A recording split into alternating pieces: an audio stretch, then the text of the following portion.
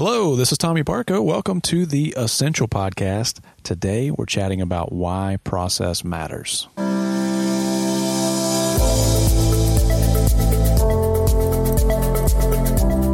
All right, thanks for joining us. As always, Matt's here with me, and we're going to talk today about process and why it matters.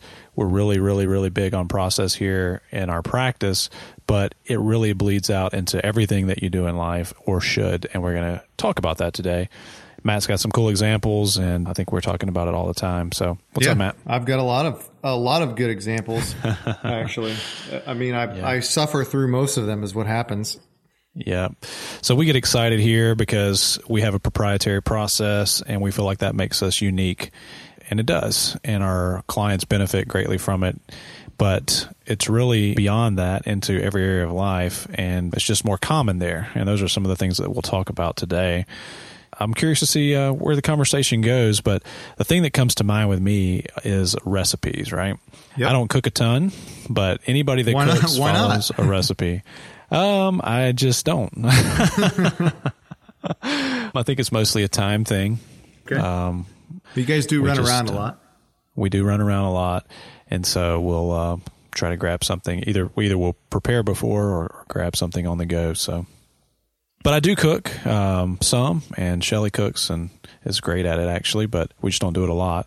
And when we do, we follow a recipe, right? And it can be tweaked here and there, but if you want a defined outcome, if you have a proven process to prepare and cook that food, you're going to get it to turn out the way you want and control all those variables, right? So recipes come to mind often, and they can be duplicated.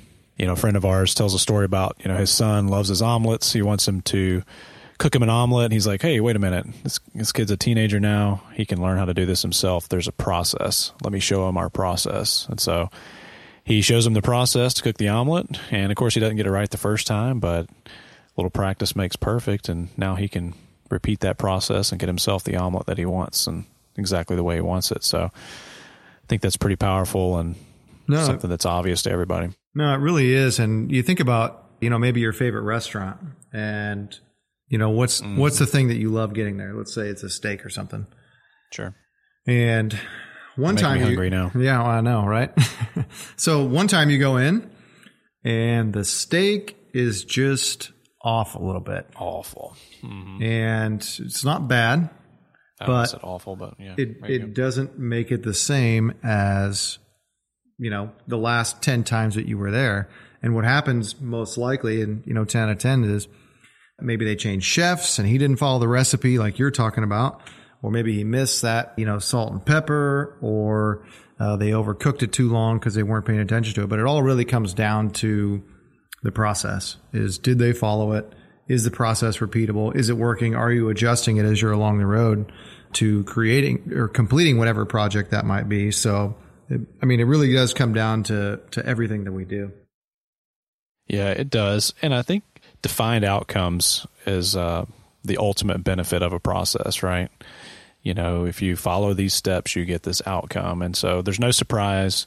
You're not winging it. You're not just throwing the steak on the grill, turn the heat to whatever it lands on and see what happens. Yep. It's this cut of meat seasoned this way for this long, cooked at this temperature on this type of grill. All these things can go into that to give you this defined outcome. And that applies everywhere. It makes things easier for you. Less to remember, right? So you can focus on what's essential, and it keeps from mistakes being made most often. Sometimes there's that variable unforeseen, out of control, but usually it eliminates those mistakes, which is a huge benefit. And I get some negative defined outcomes, and really we get the outcomes we deserve. I don't mean that in a mean sense, but if we didn't put in the work or the process, it's not there. One really good example that I got to enjoy earlier this year was I have quite a few trees on my property, and there's always sticks, and I don't pick up sticks regularly. So when it comes time and, you get tired of chopping up sticks with a lawnmower, you got to go pick them up. And if I had a process in place to continually pick up the sticks throughout the year, I wouldn't have to spend 4 or 5 hours picking up sticks and raking the yard and that kind of stuff because I would have been having a process. So in that case, I got the defined outcome that I deserved, which was spending 4 or 5 hours in the yard as opposed to maybe 10 minutes a day picking up, 1 to 3 sticks as they, come down from the trees and that kind of stuff. And maybe if I had a process to get rid of dead branches as well, now that I'm thinking about it, that would probably save me a lot of time too. Yeah. So human behaviors define efficiency, right? We're always looking for a way to do it better, do it easier, and get predictable results. So, yep, it's always possible to improve the process, and so that's why we say, hey, we've developed and refined a process, because there's kind of those two components. It's one thing to develop the process, but it's always going to have the opportunity to evolve. So it's got to be refined. There's a lot of recipes for, how to cook one particular item. I'm sure you could find dozens or hundreds, but there's going to be a couple that are going to be a little bit better, right? Yep. Well, secret ingredient maybe. And one of my favorite quotes from Sun Tzu from The Art of War. I don't know if you've read that before, but I'm familiar with it, but no. One of his quotes is, "Complete a great task while it is easy." And if you think about it, if you keep putting things off, for example, let's say you got a boat and there's a leak in the boat. You keep putting it off, keep putting it off, keep putting it off. Maybe the boat sinks, or maybe you barely make it back to, the dock. But if you would do the maintenance things now while they're easy, for example, if you made the steak, we keep going back to the steak. You made the steak and prepared it properly the first time and followed the process. You can't really undo an overcooked steak. So it really kind of ties back into that quote, is do it while it's easy, complete great tasks while they're small. And that it all comes down to process. Yeah, I love it.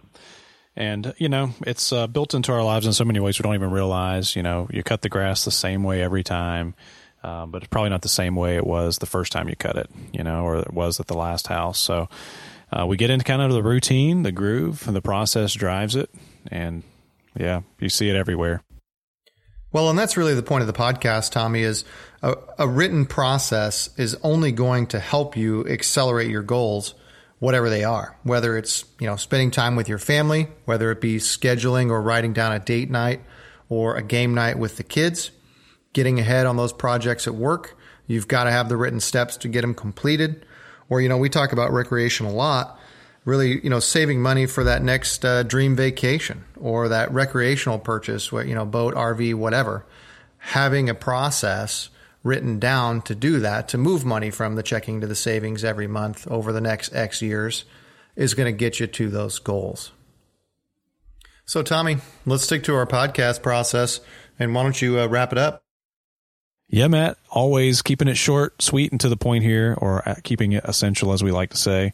Thanks for joining us. It'd mean the world if you'd subscribe if you haven't already. I feel like a broken record asking for that at the end of every podcast, but it allows us to have these show up for you as soon as they're available. And we'd love, more importantly than that, to hear what you'd like to hear about. So leave us some feedback at barcofinancial.com/FAQ. Leave us your feedback there, or shoot us an email, post on Facebook. Tell us what you want to hear about, and we'd love to talk about it and make sure that you get information that you want to hear and not just things that we want you to hear. So hope everybody has a great few weeks. We'll be back sooner than later, and in the meantime, keep it essential.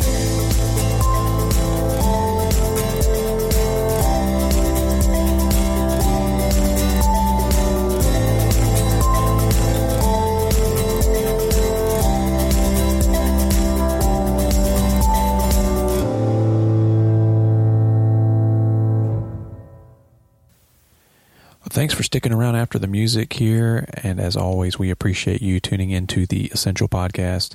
Just have a quick disclosure for you here. Securities are offered through S.A. Stone Wealth Management, Inc., member FINRA and SIPC. And advisory services are offered through S.A. Stone Investment Advisors, Inc.